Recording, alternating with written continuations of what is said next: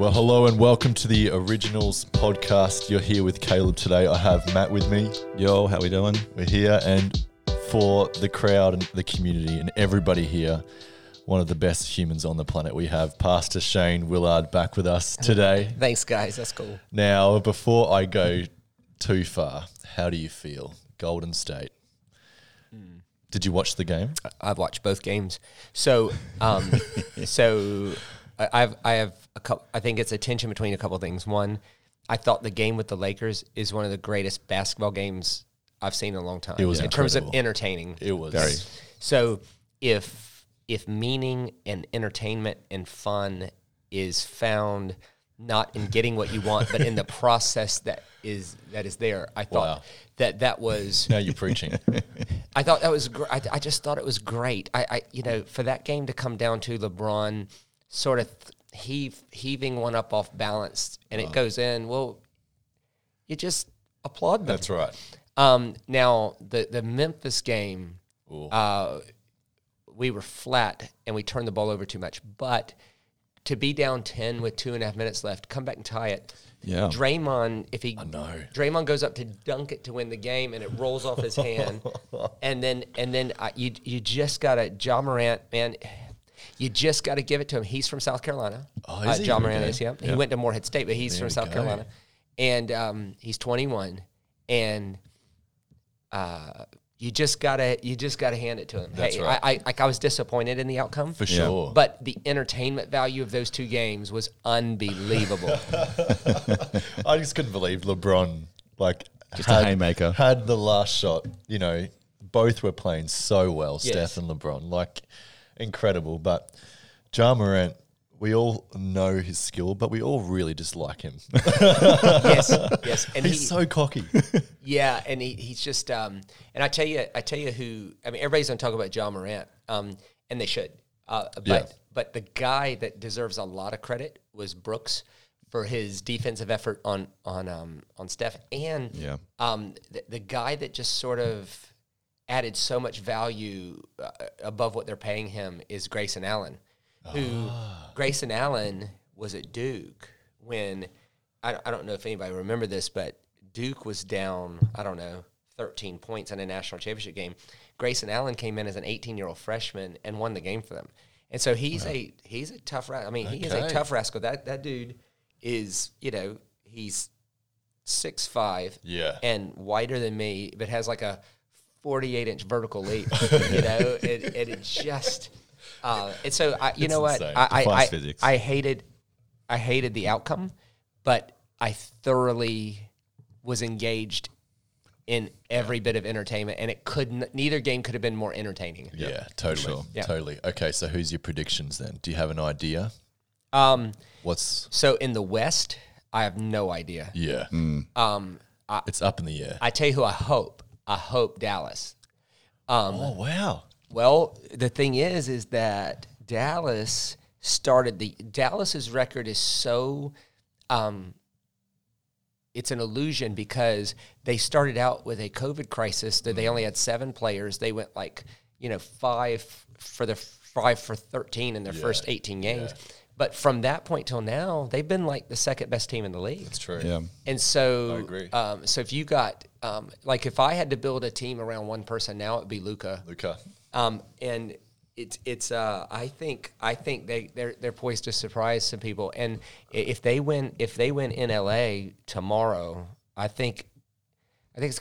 I'll put it this way: I don't think anybody in the West is unpredictable. I don't think anybody in the West wants to play them. Right. So now in the East, I'll tell you what I think, and then I'll tell you what I hope. I think it's going to be very difficult to stop Brooklyn. However, they play horrible defense, and so anything's possible. But what I hope happens is a team that purposely sort of circumvented a lot of the rules. You got all these free agents on expiring contracts, and they just all went to the same place. Yeah. Like Blake Griffin and all these guys on the same team. So what I hope happens is that I hope Milwaukee beats them. Oh, yeah. Because Milwaukee played the game fair, and I hope they beat them. And if it means I don't want anybody to get injured, but a sore hamstring for a couple of nights for James Harden. That's right. to just level the playing field and see it create entertainment value. For sure, definitely. If anyone listening who doesn't watch any NBA at all, but just think about really for some of the best players in They're the all league. all-stars. All stars, all on All probably Hall of Famers. Hall of Yeah. Famers, some, all in their own right, incredible basketballers. And they've all gone to the one team. Yes. All of them at once. So it's actually ridiculous. It's ridiculous what they did. Once Harden signed, everyone was thinking this is the most insane thing ever. Yes. And then Blake Griffin turns up. Like Griffin. LaMarcus Aldridge. is he LaMarcus on it? Aldridge, But yeah. he retired.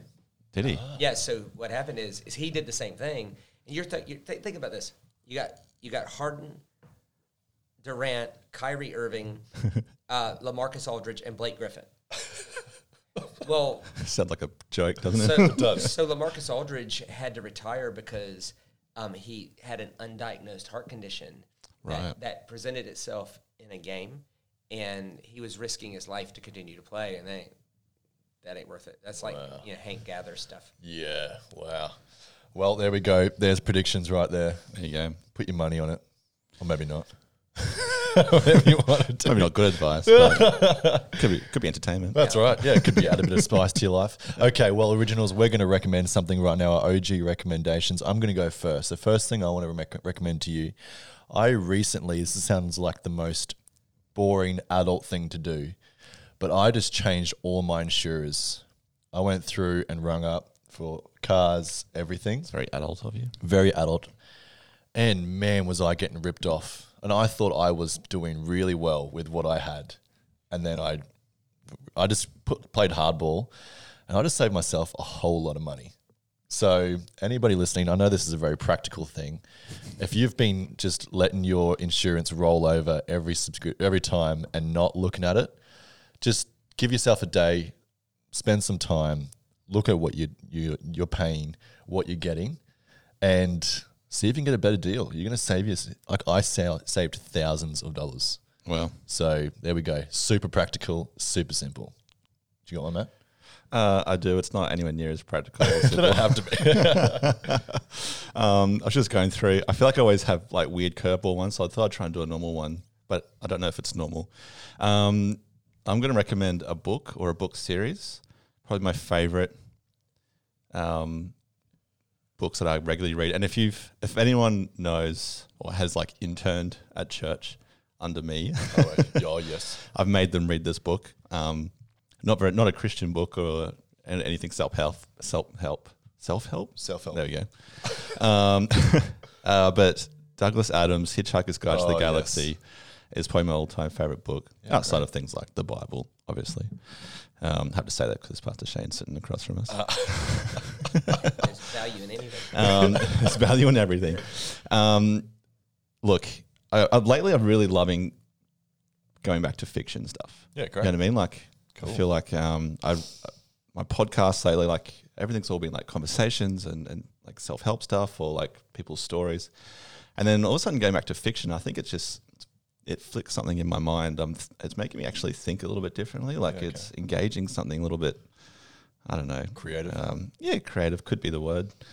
But so there you go. If you're bored of your current podcast, find something fiction, like a cool story or something to... Love it. I mean, I think maybe all the best thinkers in our history all wrote fiction and, Totally. yeah, heroes like C.S. Lewis, great Tolkien. thinker. Yep. Yeah. Incredible. There you go. Read something fiction. Great. I love And it. if you're looking for something really wacky and stupid and will make you laugh for sure, Hitchhiker's Guide to the Galaxy. Well, That's my it's recommendation. a wild read. That's for It's a sure. wild ride. It's so different to just everyday thinking, right? Totally. It transports you too. I know that's a big thing, but wherever you're at in your mundane everyday life, read and open that book. Hey, it does. It transports Yeah, you. for sure. I love that. Okay, Pastor Shane, do you have anything you want to recommend to young adults? Yeah, so there was a true story movie that's it's been out for a while, but it's just been released on like Netflix or whatever, or Stan or one of them. Anyway, it's called Pride, Wow. And it's with Terrence Howard. It's the true story of an African-American who started a swimming program in the inner city of Philadelphia.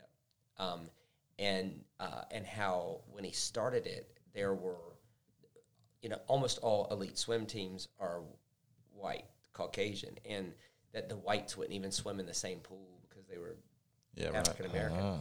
And it's a story of grit and justice and belief and very, very inspiring. He ended up, he's still doing it now. He's in his 70s, and he's created some Olympians, and just a very, very moving, inspiring true story. Yeah, cool. Awesome. I love it. I'm just writing this down because that sounds awesome. It's starring Terrence Howard. Okay. Pride. I love it. Awesome. We've got some recommendations there. So pretty much from the last time we recorded a podcast with you, Pastor Shane, we had so much great feedback. Everybody in the community loved what you were saying, your insights, your perspective. And we're stoked to have you back today. And through our Instagram at Highway Originals, we just put up a question box and we just asked, if you could ask Pastor Shane a question, what would you ask? All right. That's the way it went.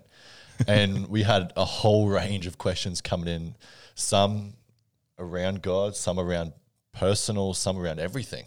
So we're just going to read off a couple. We'll just chat about them, see how we go. Yeah, go with it. Let's do it. Yeah. You're free? Good? Yep. All Sounds right. good to me. Okay, well, first one, I'm going to dive into one from someone in our community called John, and he said this. I'll make sure I read it properly. Most of Christian theology relies very heavily on Paul's epistles, right? They're considered authoritative, even though Paul never knew Jesus during his ministry. Why consider Paul's writings God's word and not contemporary believers who also claim an experience with Jesus and teach things in line with the gospel? So really what the point is, what takes the epistles from writings that are helpful to this is God speaking, which is what he said. Yeah, well, so I think, again, we have to remember that words matter less than how we picture words working. So when I read Paul's epistles, I don't immediately think like God was writing it or dictating it. Yeah. Sure. Like, because there are certain places in Paul's epistles where Paul admits it's his opinion. So, for instance, Paul's opinion on marriage was very negative. That's right. So So negative, in fact, that he's like, I just want to be clear, this is my opinion, not necessarily God's. Yeah. Right? But it definitely is my preference. Yeah. And then, of course, there's one line in Galatians 5 where he says, to those who want to circumcise, just go ahead and cut the whole thing off. Right? Which, once again, if God's writing that or dictating it, like, Yeah. and Paul's like, really? You want me to tell him to castrate himself? Or emasculate. I think he says it. You got to forgive me because I'm going from memory. I don't have a Bible in front of me. But For sure. To those who are demanding you circumcise, I just wish they would go ahead and emasculate themselves. In other words, cut the whole thing off. And there's actually a Greek play on words there, which is interesting. So the Greek word for circumcision is peritomen, which is perimeter, to cut around. I don't think we need to go any further. Like, this is True. basic Totally. anatomy. It's pretty self-explanatory. Yeah. But the word, he says, to those who want to force you to peritomen, I just wish they would catatomen. So peritomen is to cut around. Catatomen is to cut to pieces, right? And so it gets translated emasculate, which is quite a soft way of saying it. So, and then there's this one line in Paul's epistles where he says, I can't remember the guy's name, but tell Tychicus or whoever, that when I come back through, I left my coat there, and I'm going to need to fetch my coat, right? And so I think it's a mistake to frame Paul's writings as written by God or dictated by God. I actually think that's a mistake for the whole Bible. Yes, I agree. But nonetheless, so it depends on what John means by God's word, because when Paul talked about God's word, he was talking about Jesus. Yeah. When he talked about Scripture, he was talking about Scripture. And so Paul's writings are authentic and authoritative, and I think they should be because his encounter with Christ was so radical, it literally changed Europe. Totally. Like, this guy, and he was willing to die and be tortured for the way he was standing on things. Like so to act like we should put our cousin Jim, who had an encounter with Jesus, his words on like the same weight as Paul's, I think that's a mistake. Yeah. Right. So, but the short answer is the reason his writings were included in the New Testament was because the early church found his writings to be authentic, authoritative, applicable, and was a authentic picture of how Jesus saw the world. Because for them, Jesus wasn't somebody to believe in to get it right or to go to heaven. Jesus was a fundamental way of seeing the world that, if we applied his way of seeing the world, would bring life to the world.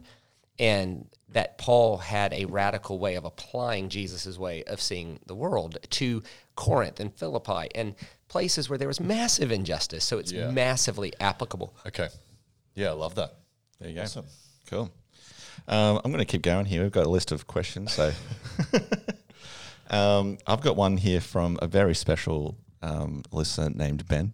Ben, you know who you are. We've got here, it's just short and sweet, but from your understanding, what is salvation? What are we being saved from? And what are we being saved to? Okay, from Pastor Shane's understanding. Well, so it depends on, once again, I mean, words matter less than you picture words function. sure. So if somebody says, I got saved, and what they mean by that is I said a magic prayer so I could go somewhere else when I die, well, that's one way to look at it. Yes. But so salvation, even in the scriptures, was multifaceted. So you can find the use of the word salvation with God witnessing the oppression of a certain group of people and him determining to save them from that oppression. Yes. Yeah. So in that sense, salvation has nothing to do with heaven, hell, forgiveness. It has to do with God saving us from something. Yeah. There's lots of scriptures where somebody was saved from their afflictions. They were sick, and some move of God saved. So saved can be. So what is? So the problem with questions like that is, and I'm not saying Ben is doing this at all, but sometimes people who ask those questions, they want to know the one meaning. Yeah, That's right. For sure. Like, give me the one. Yeah. It's like, the one.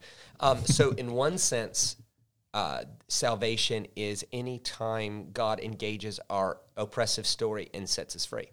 In another sense, salvation is any time God engages our sickness and heals us. In another sense, salvation is any time we're able to name the thing that God has been up to since before the foundation of the world and consent and participate to it.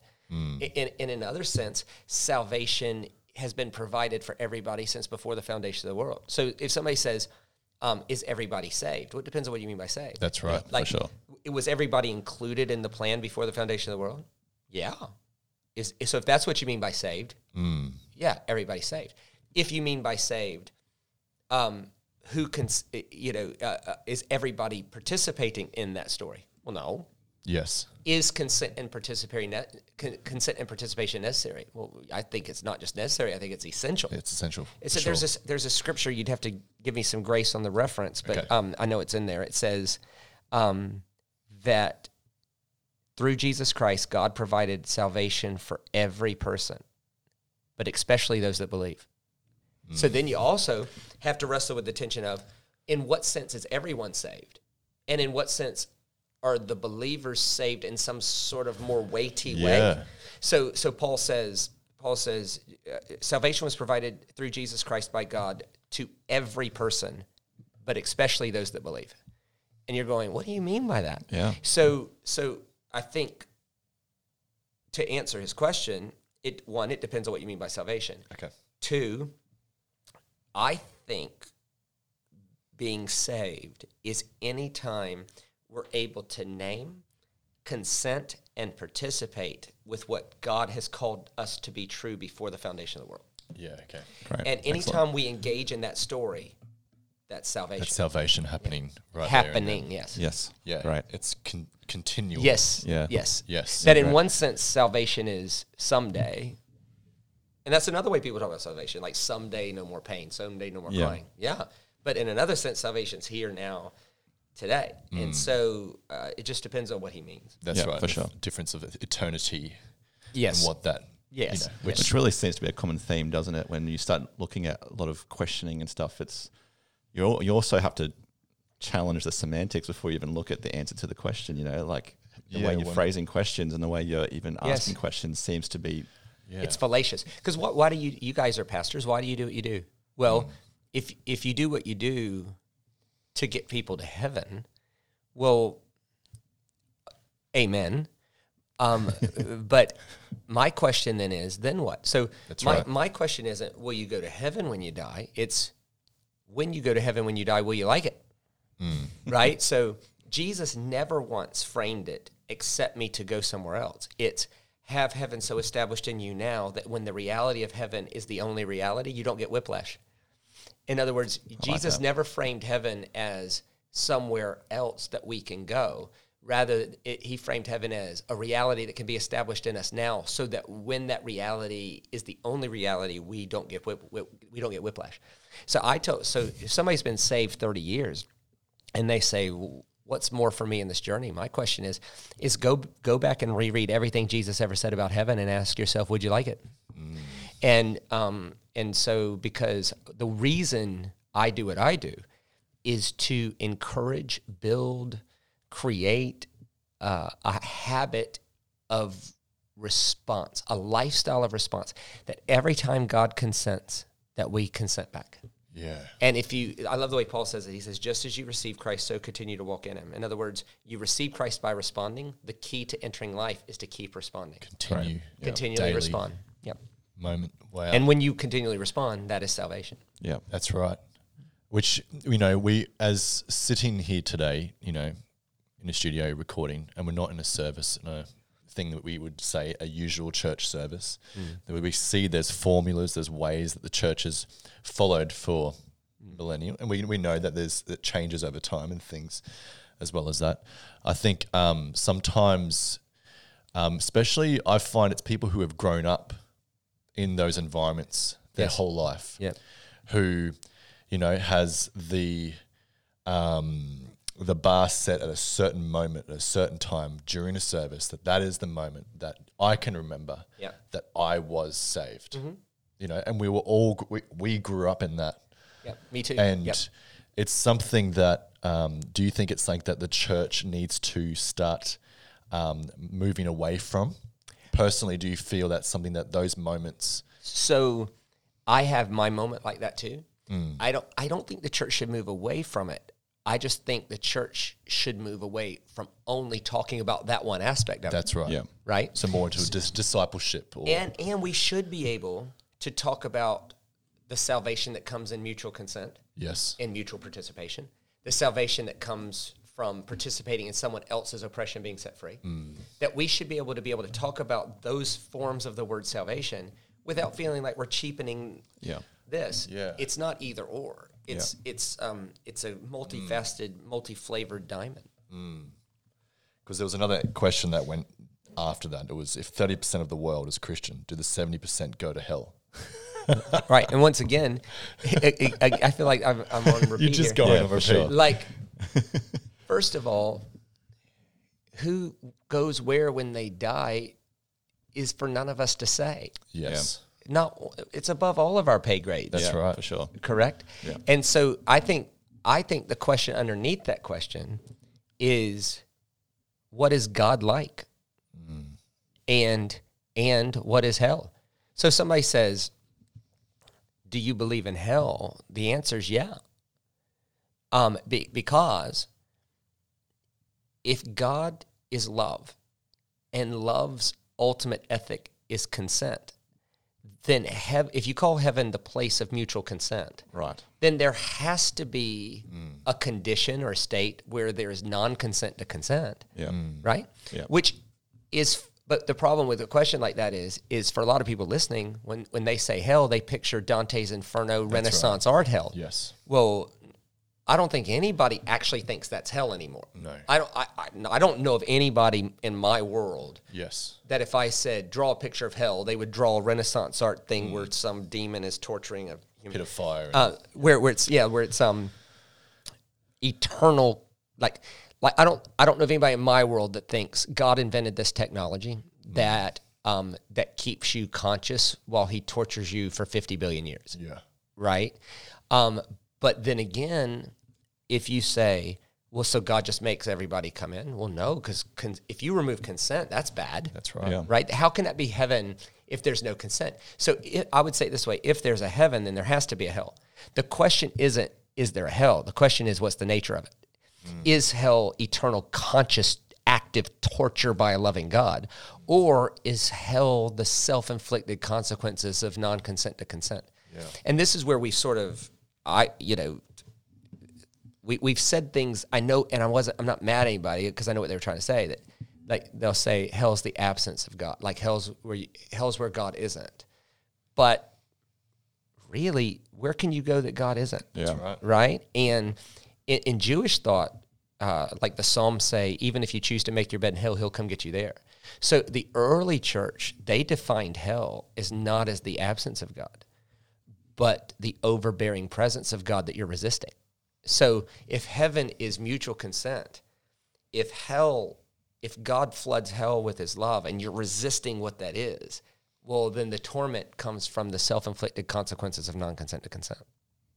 So when you're resisting infinite love. Yeah, totally. That's probably the best explanation that I've ever heard. Just And that explanation is like 1,700 years old. Yeah, right. Yeah. Yeah, and I think like I can speak from my perspective here, and someone who is I'm in this environment a lot, and I'm 100% sit here humbly and continually growing and changing, as we spoke about the last podcast. And these ideas and thoughts that, to be honest, I am continually unlearning. Yeah. And the natural thought or response, and I heard it from one of your messages where you're saying in children's ministry, and there was someone teaching you this story that they were speaking out of their truth that they thought was 100% correct. Right. But at those formative years created my lens, my perspective, and through I've seen Created the dominant imagination. That's right. And that's powerful. It's huge. Yeah, yes. It's huge. So if I could address that one thing, because there's one other issue I have with that question about the hell question, is, and I know you know this, and I know this, but the person asking this might not know this. Yeah. That in the Bible, there's only one English word, hell, but there's 3 different hells. And by far the most used word for hell in the Bible is used by Jesus. 15 times. If you remove the repeats, 6. And it was Gehenna, which that question intimates, where do these people go when they die? But by far, Jesus used the word hell 18 times. 15 of the 18 was Gehenna. 3 of the 18 was Hades. So the person who asked the question is asking about Hades as if that's the only way to think about hell. Hades was the after-death hell. But Gehenna, 87.7% of the time Jesus used the word hell, he's talking about a rubbish dump. And That's right. in Jerusalem, and he's talking to believers. So for us, we tend to isolate the hell discussion as them then. Yeah. Where do they go when they die? But and that should be discussed. But for Jesus, 87.7% of the time he used the word hell, it was about us now. And it was about, does your anger, your lust, your tendency to call people idiots, your pride, your greed, and your oblivion to how your actions affect others, do these things bring a rubbish dump to your world, or do they bring the presence of God to your world? And essentially, he's talking to believers, and he says, if you have an anger problem, and the word he uses there is like a it's not like a one-off. It's like you're an angry person. Yeah. If you have an anger problem or a lust problem, or you have a habit of calling people idiots, or you have a pride problem, or you're oblivious to how your actions affect others, or you have a greed problem, these things bring Gehenna to your world. It brings the rubbish dump. So, and that's so true. Like if anger rules your life, it endangers your life at the rubbish dump. 100%. If lust rules your life. And so what happens with these questions is when we only see hell as them then I read the passage from Matthew that he's talking to believers in him. That's right. And it says, if lust controls your life, you're endangering your life of hell. And then the person who only sees hell as then goes, yeah, but I'm saved. Yeah. From what? Yeah. Have you been rescued from your anger problem? Yeah, right. So seeing salvation is only one dimensional, and seeing hell is only one dimensional. When actually in the New Testament there was 3 hells. There was Gehenna, which was the rubbish dump. There was Hades, which was like the hell for humans, and then there was Tartaro, which was the hell for demons. Which is why when somebody says I had a vision of hell and there was like demons and humans in the same place, that was not a thing. Yeah, yeah. There was a prison for demons, a hell for humans, and a Hades, and Gehenna, which was an example Jesus used for what these things that bring death, when they control our lives, it just ruins our life. It puts our life on the rubbish dump. That's right. Yeah. And I think in the same breath we think the same way with hell and heaven, and that confuses the idea that hell is this further back, but heaven is as well. Yes. And that's all we do now, pretty much constantly, is talking about God's kingdom now. And it's in that same mind that it's not some further far away. Correct. So let's say it simply. Heaven is true here. Yes. And it's occupied. Heaven is true there, and it's occupied. Yes. Hell is true here, and it's occupied. And unfortunately, hell is true there, and it's occupied. I love that. And the way heaven works in eternity is the same way heaven works here, which is consent and participation. That was really good. That was great. That was awesome. Yeah. That is, yeah. Oh, man. Yeah. So good. Mind blown. Mind blown. Yeah. Cool. Really, really, really good. You got Matt? Yeah, I've got one. Another one that was just myself asking. Yeah. So this is from Matt. You can't hide behind your question. Yeah, just so everyone knows. I won't get you to try and explain the Trinity, but I had this question: when I pray, am I praying to a certain member of the Trinity? Right. Or, well, I don't even know where I'm going with that question. Well, I know where you're going. So, yes. I think you're addressing something that needs to be addressed, and that is the gap between the way we believe something works and the way we picture it working. Yep. So, Orthodox Christian theology from the beginning is that God is not a singularity. Rather, God is a relationship of 3 that are acting in such symbiosis that they appear as one.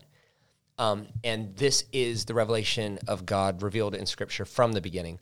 As a matter of fact, in the Genesis poem, all the words for God, including verbs, nouns, and pronouns, are all plural. So even the first verse, in the beginning, God created the heavens and the earth. In Hebrew, it says gods. So it's Elohim. The I am on the end of a Hebrew word is plural. So really the way to translate it is, in the beginning, the divine relationship created the heavens and the earth. Yeah. Okay.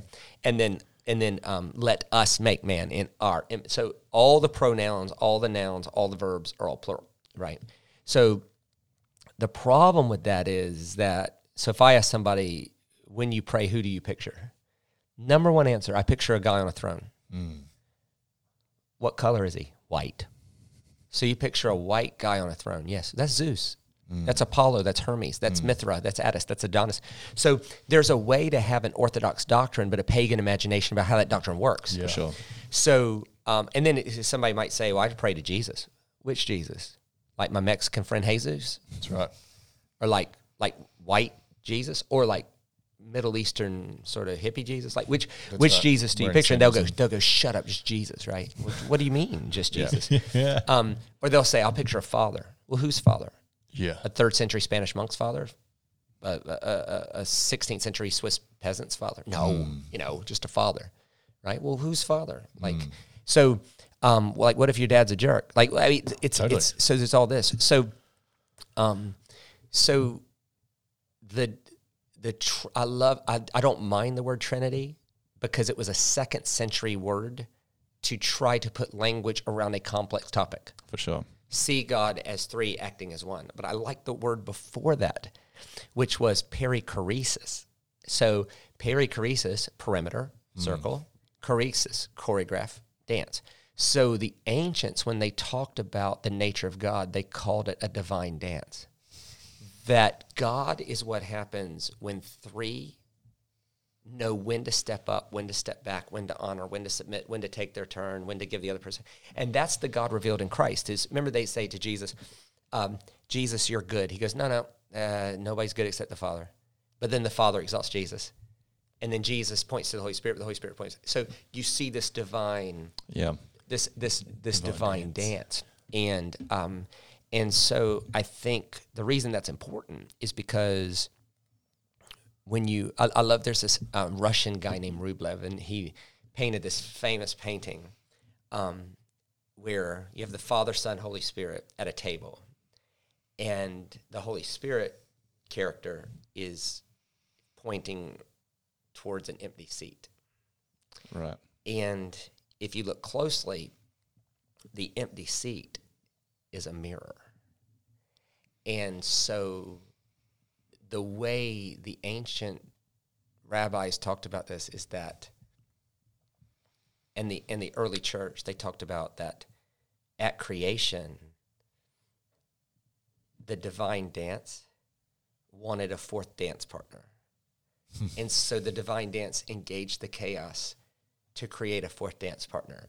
And that fourth dance partner is you. So when you look at Rublev's painting, you should see the mirror and see yourself being invited to the divine dance. Wow. So Western Christianity tends to obsess over, will you be forgiven? Yeah. Ancient Christianity obsesses over, will you dance? Will you join? Wow, I love that image. So everybody's going to have to listen to this 3 or 4 times. Catch it all. Catch it all. Wow, I love this. Okay, let's hit you with another. How do you explain God having enemies? Well, very simple way of writing that, but right. So anything that is anti-life, anti-compassion, anti-justice, anything that is pro-oppression, pro-marginalization, anything that is anti-human is an enemy of God, because God is that which brings life and calls his image out of all of humanity. So anything that denies the image of God in humans is anti-God. Yeah, it comes against. Great answer. And by the way, that's not God being against the person. Yeah. That's them being against what God is about in the That's world. right. So consent. So yes, it's about non-consent and consent. Exactly. So if it's someone who goes, well, God is clearly for the plight of the marginalized being better. If I am actively for holding the marginalized down, I have placed myself in the way of what God is up to. In that sense, I am God's enemy. Yeah, I love that. So, Pastor Shane, I know you, to be honest, one of the busiest people I know. The amount of like, well, you guys saw it today. I've seen it today. Oh, man. Like, guys, just before this, Pastor Shane has preached 3 full messages in a row. I mean, like 2 minutes to have a drink of water and preach the next one. Yes. Plus, you preached yesterday and you're doing a Q&A tonight. Plus, you're doing a podcast right now, and then you're flying. Okay, we know you're busy. Yeah. Okay. Now, first question off the bat: is balance real in life? And what I mean by that is you're doing a lot of things. Yeah. How do you manage the balance? So I try not to think of it as balance. I try to think of it as rhythm. The myth of cool. Right. So I see it as a musical metaphor, that your life, and this is a metaphor, but your life is made up of the right key, the right notes, the right rests, and the right rhythm. So that's what makes up music. Keys, notes, rests, rhythm. I think they're literally called that too, notes and rests. Yeah. Right. And oftentimes when things get off kilter or out of balance, which is a fine way to say it. Yes. We tend to default to, what am I doing wrong? That question. So we tend to default to, so to use the musical metaphor, am I playing my life in the wrong key? Are the wrong notes being played? And fair enough question. Yeah. But oftentimes what we find is that life is not played in the wrong key. It's played in the wrong rhythm. Because it doesn't matter if everybody's in the right key and everybody's in the right notes. If the rhythm section's off, it butchers the song. So a song so here's balance from a musical metaphor. Balance is having the right rhythm. What is that? That is knowing when to be on and when to be off. So a musician that doesn't know when to play and when not to play is out of balance or out of rhythm. Yep. So a song that has too many notes is too busy. It's white noise. It's confusing. Yeah. But the other side is a song with too many rests is boring and depressive. And so I think balance is looking at our life and asking the question, do I know when to be on and when to be off? And you see that in how Jesus saw the world. Like Jesus cast demons out of people one night, and the next morning he knew the crowd would be bigger, so he got off by himself. And so when the sun came out and they saw the crowd, Peter goes and gets him. He says, what are you doing? Everybody's looking for you. And Jesus is like, well, then let us go somewhere else. Yeah. So the God revealed in creation, I tend to frame it like this a lot. The God revealed in creation and the God revealed in Christ are the same person, and they also teach us the same lessons. The God revealed in creation does not avoid chaos. He knows when to be on, but he also knows when to be off and rest. The God revealed in Christ knew when to be on and when to be off. And I think for me, knowing when to engage and when to disengage is balance. To use your word, to use my word, it's rhythm. Wow. Yeah, I love that. And so you personally, I know you play golf. Yeah. You do a couple of things like that. You know, balancing your day to day. Yeah. You intentionally put in moments of rest. No, I have 1 day in 7 that is different than all the other days. Okay. So I make sure I look at my week and I pick a day and I'm like, so that day I'm not going to study. That day I'm not going to write. Yes. That day I'm not going to email 50 people. Yeah. That day I'm not going to call business people back. Okay. So I create 1 day in 7 Yep. that's different than the other days. Now the other side is true. If you have 3 days of disengagement in a week, you will be depressed. Yes. So too little engagement makes your song boring. Too much engagement makes it confusing and white noise. Yeah. Yeah. No, it's great. Practical. I love it. Yeah. Great. One last one, Matt. Last one. Do you want to throw one at us? Sure. From here, let's have a look. What's in here? From there, I've got a couple there, but far out. I feel like I'm going to have to listen to this about 6 times. I do want to sort of revisit just my last question, just in regards to prayer. Yeah. Especially someone who is very involved in a very Pentecostal church like ourselves, where we have Yeah. prayer meetings and we engage in a lot of praying in tongues and whatever. I just was curious about what your actual prayer life looks like. Like, is it more meditative? Is it more? So let's define prayer. So once again, I think prayer fits into the same categories as heaven, hell, all that, and that is what you picture it being, and whatever the dominant image is more important than the word itself. For sure. So, is prayer a prayer meeting? Can be. Yeah. Is prayer saying words? Can be. Yeah. Is prayer being silent? Can be. For sure. But if the problem is when we only define it by one narrow thing. So if prayer is, I'm going to go pray right now, right? Well, then what do you do when Paul says live a life where you pray without ceasing? That's right. Like if you walk through Woolworths going shut up, right? Yeah. Right. So you'd be like a lunatic. That's right. Right. And somebody says, "What are you doing?" I'm praying without ceasing. Right. So in one sense, so let's go from the general to the particular. Right. So in general, prayer is any time that your awareness of God is heightened over your awareness of self. Right. Now, does sometimes that manifest itself with words? Yeah. Does sometimes that manifest itself in silence and solitude? Oh, yeah. Is one more holy than the other? No. As a Pentecostal, so if I pick on people, I'll pick on myself. It's very convicting. Jesus said, when you pray, don't go on babbling. That's right. For sure. And what he defined that as is don't think the more you pray, the more God hears you. Yeah. Or the more words, not the more you pray. The more words you say, the more God hears Okay, you. yeah. Sure. Right?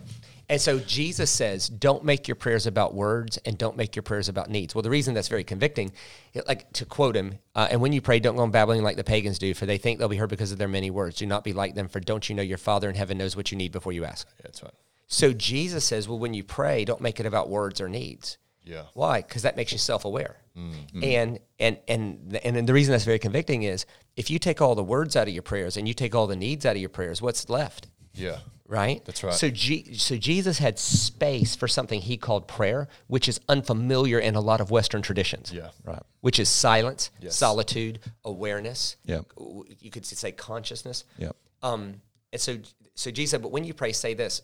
So he did affirm the need for some words. It helps us to articulate language around the spiritual reality that we're dealing with. Definitely. Yep. Right?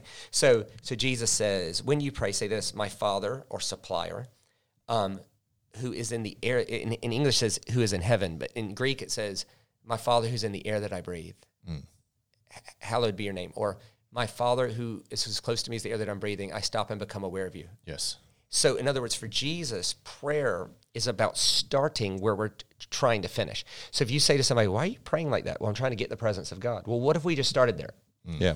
And then see where that takes us. So in a broad sense, prayer is anytime we're aware of God. And it's really important to pray without ceasing because it changes the way you treat people. Yes. Right? Sure. You can't treat the waitress poorly if you're aware that God is with you, right? Yeah. But sometimes prayer needs an articulation of the spiritual reality that you're building, right? And then, of course, tongues or spiritual language is a whole nother thing where by which what the Christian tradition believes is that reasonably there are times where you have no idea what's in your best interest. Yeah. So the grace of God is as a part of that perichoresis, for God to pray to God on your behalf. Yes. And it builds your spirit up is what it talks about. Right. So is there a place for all of it? Yeah. The problem is that when somebody tends to be belligerent about their personal favorite version of it being the only way. Whereas actually in the Christian tradition, there is room for all of that in prayer. Yeah, that's great. It's so inclusive. Yeah, that's right. And it's got grace in it, you know. A lot of grace. And sorry. I was going to say. A lot of dancing, actually, is to use our Trinity word. Yeah. I like that.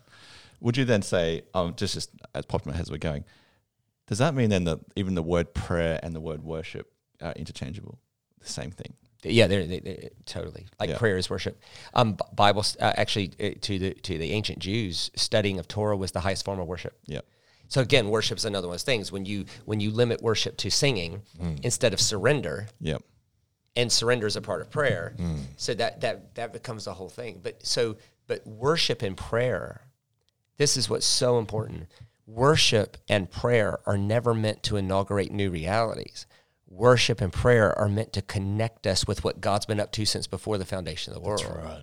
And so worship is not like, come on now, bring the presence, you know? It's like, wait a minute, no, the presence has been here all along. That's right. A good worship leader does not bring the presence. A good worship leader makes the white noise of our life go away long enough for us to be aware of what's always been there. Awesome. And same with prayer. It's about us. Yeah. Like you said, joining in the dance. Joining in the dance. Joining in the dance. Join the dance. That is what the title of this podcast is going to be called. Joining the last dance. The last dance. That one's taken. The only dance, maybe something like that. Well, Pastor Shane, we love you. Love you too, guys. I think you're both champions, by the way, and I mean that sincerely. I think that what you bring to the table is incredibly important. I'm proud of both of you. Oh, thank you so much. And you know, I just want everybody to know, whatever you're doing, stop. Please go to Shane Willard. Is it .org? Shane Willard Ministries. Shane Willard Ministries.org, and you can find in there is a back catalogue of years and years and years and years and years. A lot of my theology, a lot of my thoughts has come from Shane's teaching over a lot of my lifetime. Please go there and support him. Go there, have a look. He's got topics on really pretty much everything, right? Yep. And you can jump on there, support him, help him in his ministry so he can continue going on forward, changing the world, impacting people. And we just want to give you every platform we can. And we're just stoked that you came and spoke to us. I'm glad. Thank you guys for helping me today. You guys did a big thing for me and a couple of churches today, because as people in the dance, we want to regularly and habitually consent. And part of what that means is asking a question. We'll end with this. So there's an ancient Hebrew concept called zimzum. Yeah. And zimzum is when we purposely allow ourselves to be smaller so that the whole can be larger. And part of being a follower of Jesus is regularly emptying ourselves, willing to take less ourself so that the whole can be enriched. And if somebody says, what is prayer? What is worship? What brings life? Well, anytime anytime we're so aware of God that we're comfortable in his provision and in his grace and in his love, that we can humble ourselves so that other people can be enriched. We are bringing life. Yeah. And that's what we're about. Come on. Awesome. Unreal. Well, we love you all. We love our community. Thank you for listening today. You might have to listen to this 3 or 4 times. It doesn't matter. But we love you so much. Anything else you want to say, Matt? No. Amen. Yes and Amen. That was awesome. We love you. We'll speak to you soon. Bye. Yeah.